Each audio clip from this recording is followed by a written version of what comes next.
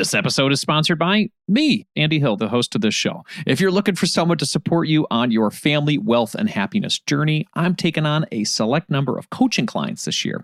To work with me one-on-one for your family finances, go to marriagekidsandmoney.com/coaching to learn more. If you're only focusing on your tax-deferred bucket, we really look at that as a compound debt to the IRS. So regardless of what tax bucket you're in now or will be in the future, we're bullish for having options.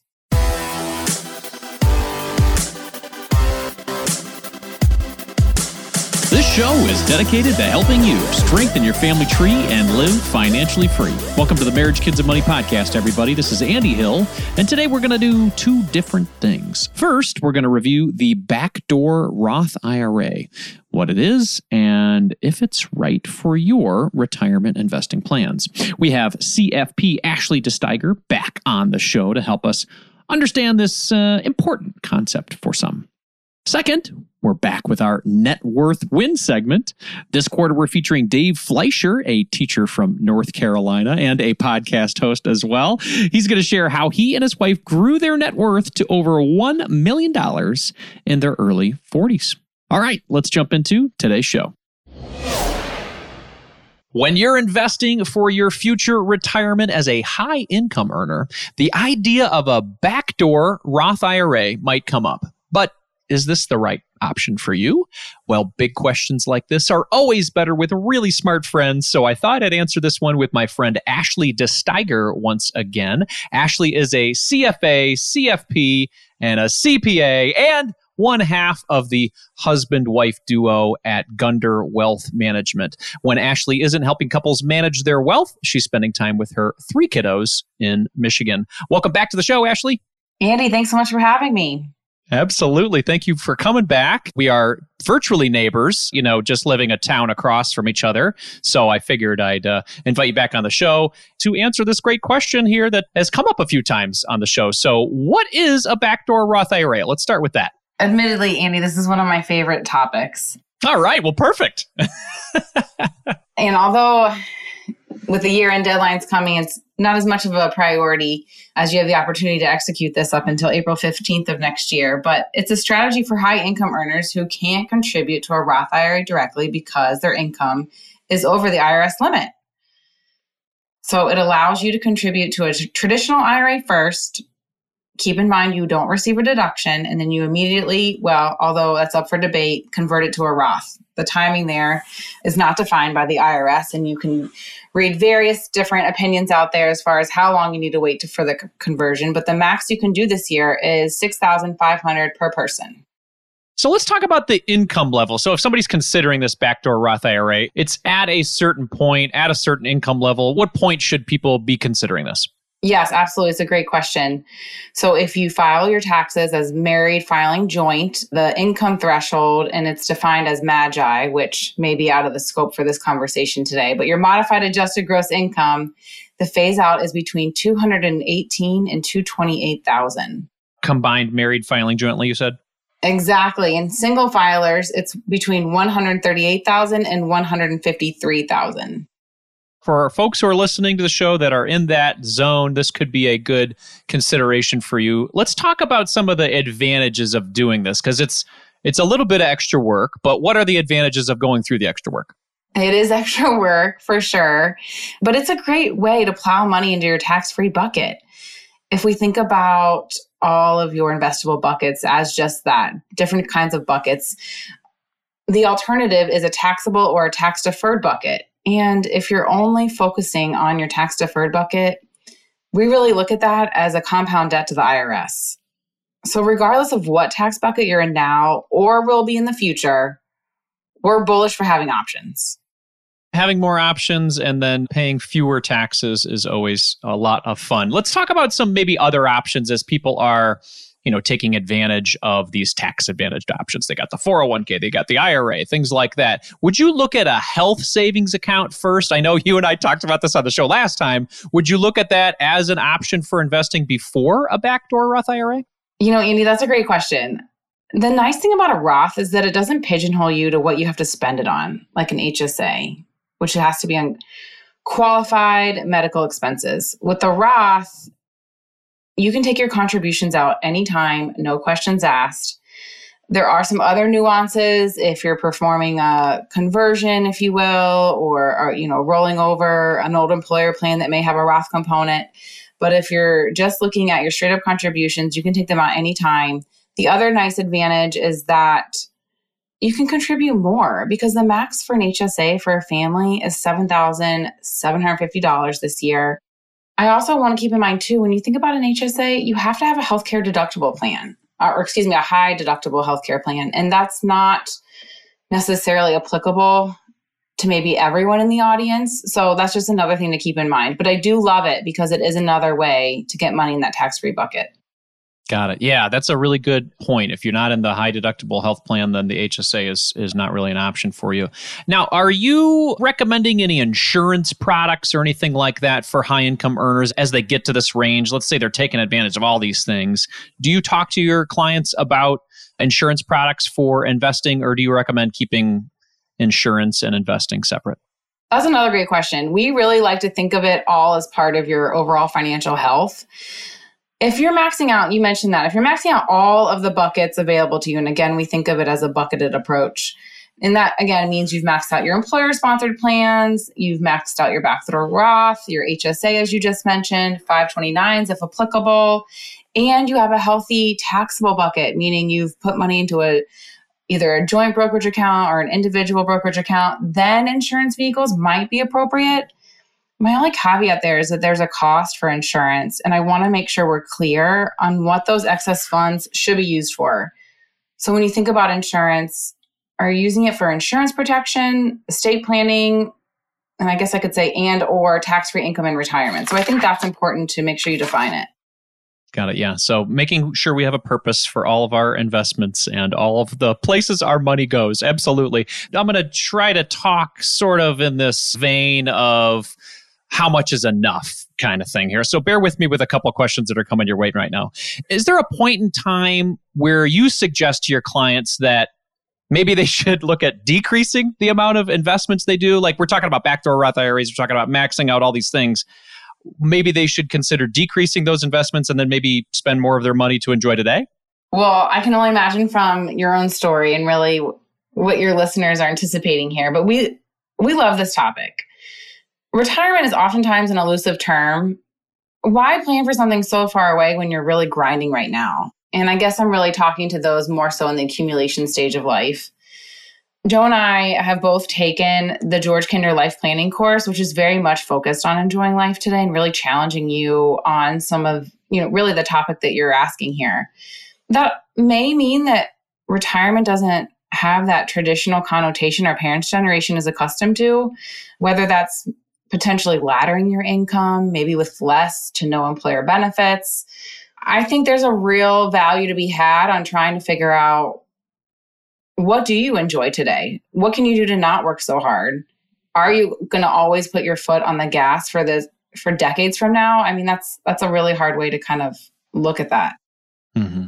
Yeah, finding that balance, right? So do you see some of your clients having a hard time enjoying more of their money now and then just seeing what other ways they can invest? Absolutely. We really candidly see all ends of the spectrum. We definitely have some clients that are adamant that they are going to live life now, really kind of as you initially framed the question, and with the caveat that they know they may be working in some fashion for a long time. When you're talking about this philosophy of living and maybe making some different choices, do you see any clients choosing to work fewer hours as they get to this higher wealth accumulation stage? And how does your advice work on those areas? That's certainly a route to consider. What we think you need to do is really hone in on what's important to you. And that's getting back to your last question. I think really what we want to avoid is creating a perfect plan that looks amazing right now, only to find out that life's going to throw these unexpected wrenches that will for sure happen and then cannibalize this perfectly curated document. We'd rather you find fulfillment today, but that's really up to the client to define what that looks like for them. That's not something I can answer. That's something we can certainly facilitate. But the expectations need to be realistic. As I mentioned before, the money, as we all know, money's a necessity. If the needs and wants don't line up with your net worth, then that can be a tough conversation. So I think if it's on, if you feel as though, and that's not to say your goals or whatever that may look like for you can't change, but I think working fewer hours, if that will ultimately bring you more fulfillment, more happiness, more enjoyment, that's really hard to put a price on, or should I say a value on. Now, personally, have you and Joe, knowing that you guys are business owners, have you found that flexing that amount of time worked based on you guys being parents and all the other things you've got going on in your life? Has that had an impact on your joy? Oh, wow. That may be a conversation for another day. I appreciate you asking that. Candidly, I would say now that we are business owners, we probably work the same amount as our previous life, but likely more so on our terms. So if that means before everybody's up or after everyone's sleeping, maybe if it means on the weekend, those are not ideal times. But if we want to be honest with ourselves, we do work on our own terms. And I think that there is a tremendous value add there from that standpoint. Yeah, I think there's a lot of positives and negatives to owning your own business. Yes, you get to craft your day, but there's a lot more work you got to do on your end as opposed to being an employee for sure. Yeah, to your point, it's a discussion for a whole nother day. So there's somebody listening right now, Ashley, and they're thinking, okay, I'm not sure if a backdoor Roth IRA is for me, but I am interested in it. How would they go through those steps of just maybe one step after this interview just to say, okay, this is for me or it's not for me? What could they do following this interview to figure that out? That's a great question, Annie. Thanks for asking that. So first off, do you have the excess cash flow to part with $6,500? And again, this is not a year-end deadline. You have up until you file your taxes next year, although excluding extensions, to contribute for the prior year. So that means you have until April 15th of next year to contribute for 2023. So if you have the funds, that's, I would say, step one. Step two would be to think about, and this is kind of where it gets a little messy. Do you have any outside IRAs? Do you have a rollover, a simple, a SEP? Because when you have outside IRAs, those were probably contributed to with a tax deduction. What the IRS is trying to get at in their formula here is they want to aggregate all of your IRAs when you do this backdoor Roth concept and see if a certain percentage of the backdoor should be taxable to you. So it is cleanest to do when you have no outside IRAs, or as we refer to it as no basis. If you do, you could certainly roll those into your current employer plan potentially to eliminate that basis. Otherwise, and you mentioned this before, Andy, it is a lot of work. So if you have those outside IRAs, we would consider skipping it, although it doesn't preclude you from doing it. That makes sense. Awesome. Well, Ashley, this has been very helpful. I think this is going to answer the question for a lot of people today about backdoor Roth IRAs. Now, if people want to connect with you to discuss your services and what you do and how you help people, where should they go? Oh, I appreciate that. Well, we're very fee transparent. We welcome anyone to come to our website, gunderwealth.com. We're also active on a handful of social channels, LinkedIn, Facebook, Instagram. Happy to be a resource in any way we can. We also post a blog monthly. We keep it short and sweet. I know everyone is precious and their inbox is precious. So we try to stay as relevant as possible and really want to make sure that our value consistently exceeds our costs. So that's something that we're always really upfront about. And feel free to follow us on any of those social channels. These are the great people you want to connect with, people who are putting value above their bottom line for the end consumer. Thank you very much for your time, Ashley. Everybody, not only are these great people, but they're my neighbors as well. So consider looking them up. Ashley, thank you so much for your time. I appreciate it. Thank you, Andy. Are you looking for someone to walk alongside you on your journey to family financial independence? Well, I would love to help you achieve your goals and help your family thrive. I work with couples, individuals, and families all around the U.S. via video chat and can assist in the following areas: becoming debt-free, growing your net worth, crafting and sticking to your budget, reviewing Coast Fire plans, developing strategies to build generational wealth for your kids, and designing your future work optional lifestyle. Doesn't that sound nice? If you're interested in working with me one-on-one, you can book a time with me by visiting marriagekidsandmoney.com/coaching. I would love to help you strengthen your family tree and live financially free. Visit marriagekidsandmoney.com/coaching to learn more, or you can click the link in our show description. If you're looking to improve your financial situation, it helps when you're able to cut out unnecessary costs. Cell phone services are a necessity for sure, but we don't need to be overpaying for them, right? That's why I like Tello Mobile, a phone service worth talking about. We've been fully on board as a family with Tello for over 2 years now, and we are so happy that we made the switch. For us, the reception and data service is better than Verizon, and our costs were nearly cut in half. Tello runs on the T-Mobile network, and it's wowing new customers like us with their rock-bottom prices and stellar service. With over 10,000 reviews, Tello is rated as excellent on Trustpilot, and this is quite rare in the wireless world. Nicole and I went for the unlimited data, minutes, and texting plan for only $25 per month each. Isn't that crazy? You heard that right. $25 is their most expensive plan, actually.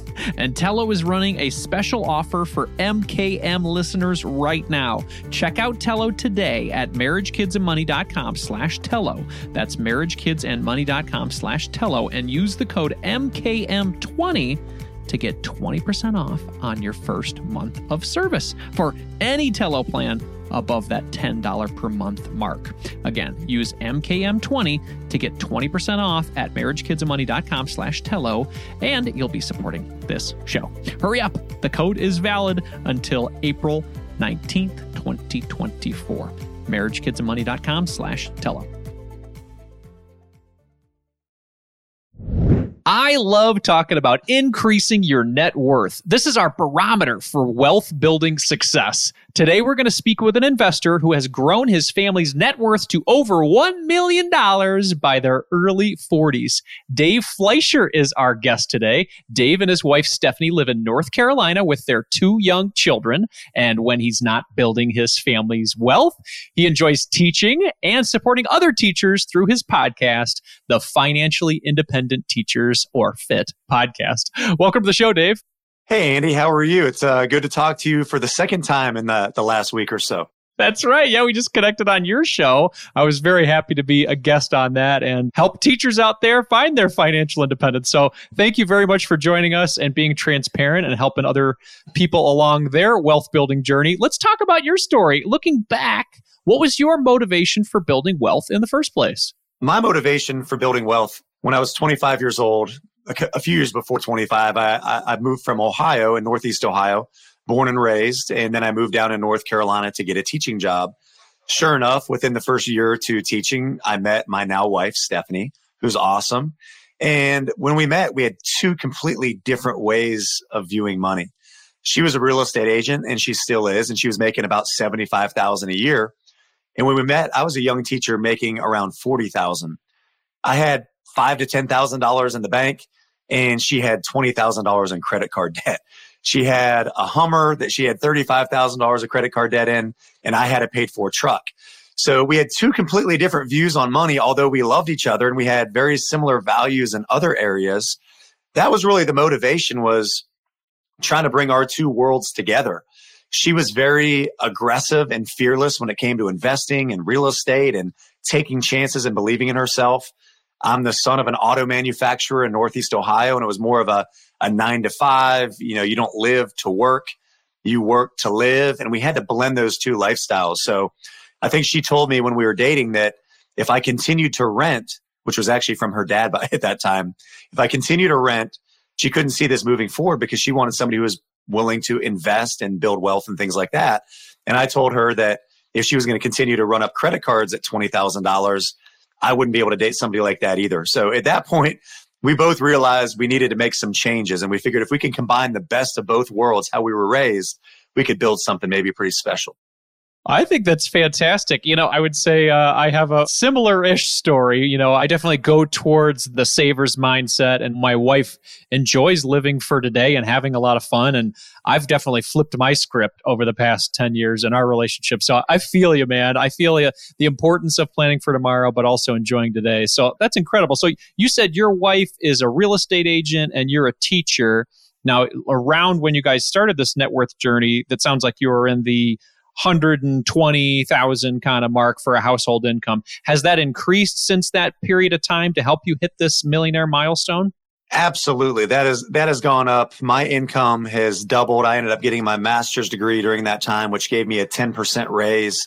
And then salaries in my district have gone up. And then my wife, I would say the last 4 or 5 years have been her best 4 or 5 years in real estate. So her income has probably about doubled since then as well. So we both doubled our income.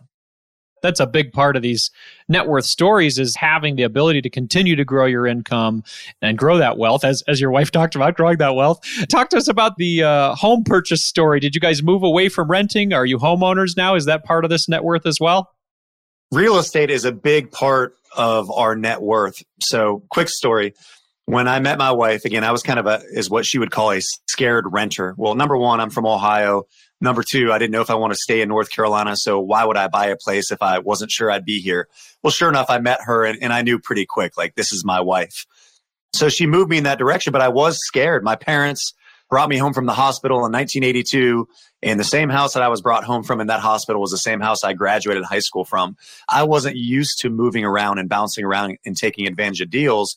Where my wife's family, her dad being a real estate agent as well, they were constantly moving. They lived somewhere a couple of years, find a deal, sell, etc. So I went from being a scared renter to my wife convincing me to buy a townhouse at 25 years old. And she also owned a townhouse. So she had a townhouse. I had a townhouse, just like little $100,000, 900 square foot townhomes. So we decided to get married. We get married and she moves into my townhouse. So naturally, what do we do with her townhouse? When we move into mine, we rent it out. After a year of marriage, we find out, we're going to have a growing family here. I'm not sure if we have enough room for the baby and all those things. So we decided to build a small little patio home, about 1,500 square feet. So now we build the small little 1,500 square foot house. And now that we have her house rented out and it worked quite well, we then decided to rent out my townhouse. So I went from being a 25-year-old scared renter to being no home ownership, to owning 3 homes in about a 24-month period. That's incredible. And then do you guys still have those rentals today? We do not have those rentals. We've done 1031 tax exchanges with those rentals. And then with our primary residences, we would live there 2 or 3 years. We kind of followed her parents' model. As long as you live in a property 2 out of a 5-year period as your primary residence, you can sell it. And I think now, as a married couple, you can make up to $500,000 on the sale before having to pay any sort of capital gains taxes. And there was no way we were making that money.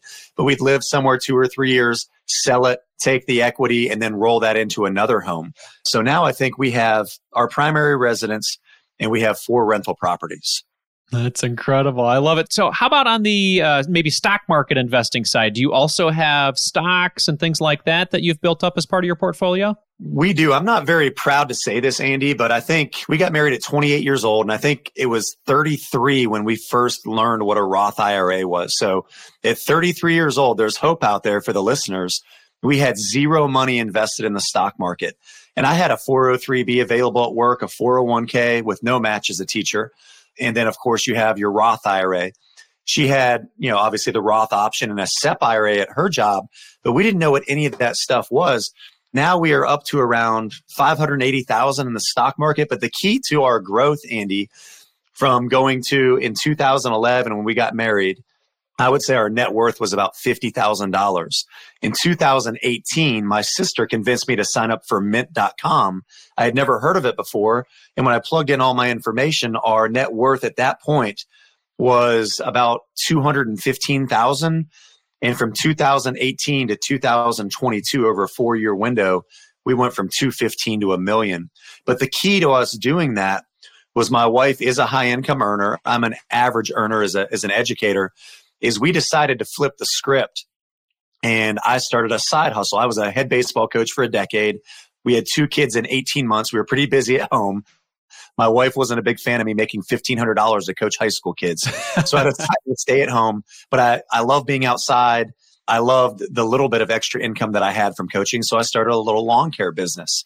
And we decided that instead of living off of my wife's income and banking my teacher income and lawn care business income, we'd live off of $4,000 a month from my teaching money and my lawn care money. We'd bank 100% of what she made.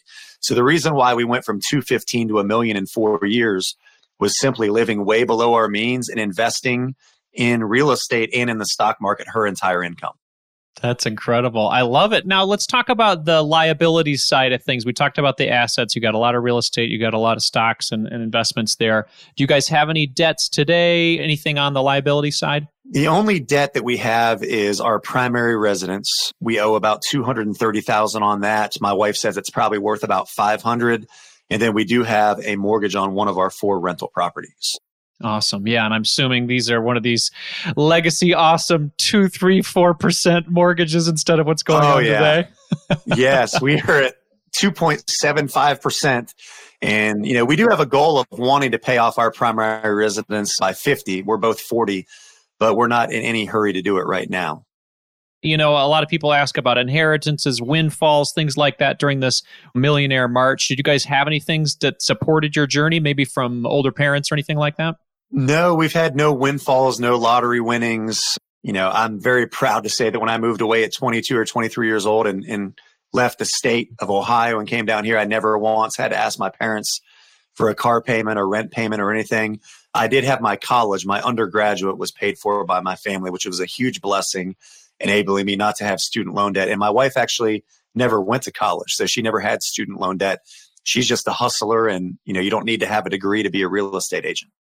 I love that. I love that. Yeah, that's so true. And as somebody who works as an entrepreneur now, it's something that I'm kind of struggling with as I'm saving up tens of thousands of dollars in a 529 college savings account for my daughter. I'm like, am I doing the right thing? But that's a discussion for another day. Let's talk about what realization this is for you guys. Now, you guys are $1 million plus in your early 40s. You have decades of before even what might appear to be a retirement. What financial dreams and goals do you and your wife have now? Well, we're both 40 now, and I can actually retire as a North Carolina teacher at 50 years old. And it just so happens that same year I can retire, my daughter will be a senior at the high school that I teach. Now, that's a long way down the road. She's only in 3rd grade. But that's kind of like a nice little carrot out there that's dangled, that every year that she kind of moves on, I know that I'm 1 year closer to retirement, and I can essentially walk across the graduation stage with her. So we plan on continuing to work. My wife is a breast cancer survivor. We went through that whole process during COVID, actually. And the healthcare piece that my job provides is very, very strong. And in North Carolina, I can actually retire, collect on my pension at 50, and I'll have healthcare for life. So even if other opportunities came along, I'm 18 years into my job. I've got to make it to 50 to make sure that, with her pre-existing condition, we can have healthcare for the family. And by the way, I do love my job teaching, so I don't just do it for the healthcare. So we dream a lot. We dream about where we're going to travel. Who knows where the kids are going to end up. My wife is a big giver. She loves to, every year, as an example, we'll go to Waffle House on Thanksgiving Day in the morning, and we'll go eat a $30 meal at Waffle House, and we'll send the kids up and give the server, 5 $100 bills and leave a $500 tip. We're not Mr. Beast level or anything like that, but my wife is inspired to build wealth to give, and that's really rubbed off on me. So there's a lot of cool things that we want to do to help other people out in our community. That is such a way to live. I truly believe that a core piece of happiness is being able to give and serve other people. And I love that your wife does that and has influenced you in that way. And I love how you're talking about your story of the influences of both sides of husband and wife in this wealth building story. So I think this is fantastic. Now, Dave, somebody's listening and they hear your story. They're inspired by it. They want to build their net worth to $1 million level like you have. What advice would you give them to get started? I would say if you're in your 20s, now is the time to hustle. We didn't have children until 30 years old, but I didn't really wake up to personal finance until we had children. Now, again, I was raised in a family that was great at saving money. They weren't great at investing money. And my wife was raised in a family that was great at making money, but spending every dime they made. And they just said, if I want something, I'll just go work harder and I'll get it and I'll make the payment and try to get it paid off eventually. So combining those two mindsets was definitely a challenge. But if you're in your 20s, I would say hustle while you can before you have a bunch of responsibility. On our podcast, we talk a lot about the FIT 25 by 25 rule. If you look at historical returns in the stock market, if you had $25,000 invested by 25 years old in, say, the S&P 500, you would actually kind of be coast-fi. And at 65 years old on an 8% rate of return, you're sitting at around $1 million. So if you're in your 20s, side hustle, work as much as you can. Of course, have fun, but set a goal to try to have $25,000 invested by 25 years old. And if you get married, try to live off of one income. Live below your means. We were at one point making over $200,000 a year. We had a 3,600 square foot home that had 5 bedrooms. We only needed 3 of them with 2 kids. It had a second living room upstairs, the 2-car garage. It was the classic suburban home. And we decided, after actually watching the documentary Minimalism, to downsize. We sold that house and paid cash for a 900 square foot duplex. We shared a bedroom, of course, my wife and I, and then our kids actually had to bunk up together. So we lived below our means. I wasn't sure if our friends and family thought we were crazy or if we were going bankrupt or what we were doing, going from 3,600 square feet to 900. But that really accelerated our wealth journey because that little duplex that we bought is now an Airbnb and it made about $25,000 in cash flow last year. That is such a smart piece of advice, too, because that's really the secret that everybody's looking for, all these different secrets. It's really just living below your means and then saving and investing a whole bunch of it. So this is fantastic advice, Dave. Thank you for reinforcing that. If people want to learn more from you, check out your podcast, where's the best place for them to go? Go to Apple Podcasts, Stitcher, Spotify, Pandora, all those places. We're called Financially Independent Teachers, and our whole goal is to inspire middle income earners and show them how other people who make middle income salaries like a teacher are doing it.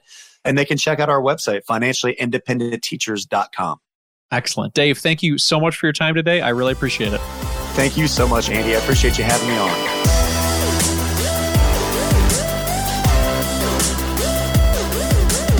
As a quick reminder, this show is for entertainment purposes only, my friends. Be sure to seek out a professional for your specific situation. Before we go for the day, I want to ask you a quick favor. If you liked this episode, please consider sharing it with a friend or sharing it on social media. The best way for more people to find and consider the show is from recommendations from people like you who listen to it.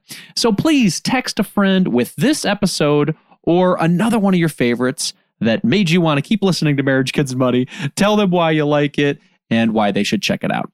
Or better yet, you could share it on social media and then tag your friend Andy at Marriage, Kids, and Money on Instagram or Facebook, or at Andy Hill MKM on LinkedIn. I appreciate your support in growing this message of family wealth and happiness. In the spirit of growth and inspiration, I'm going to end the show with a quote today from Morgan Housel. Doing well with money has little to do with how smart you are and a lot to do with how you behave. Here's to making the right moves for your family's financial future. Carpe diem.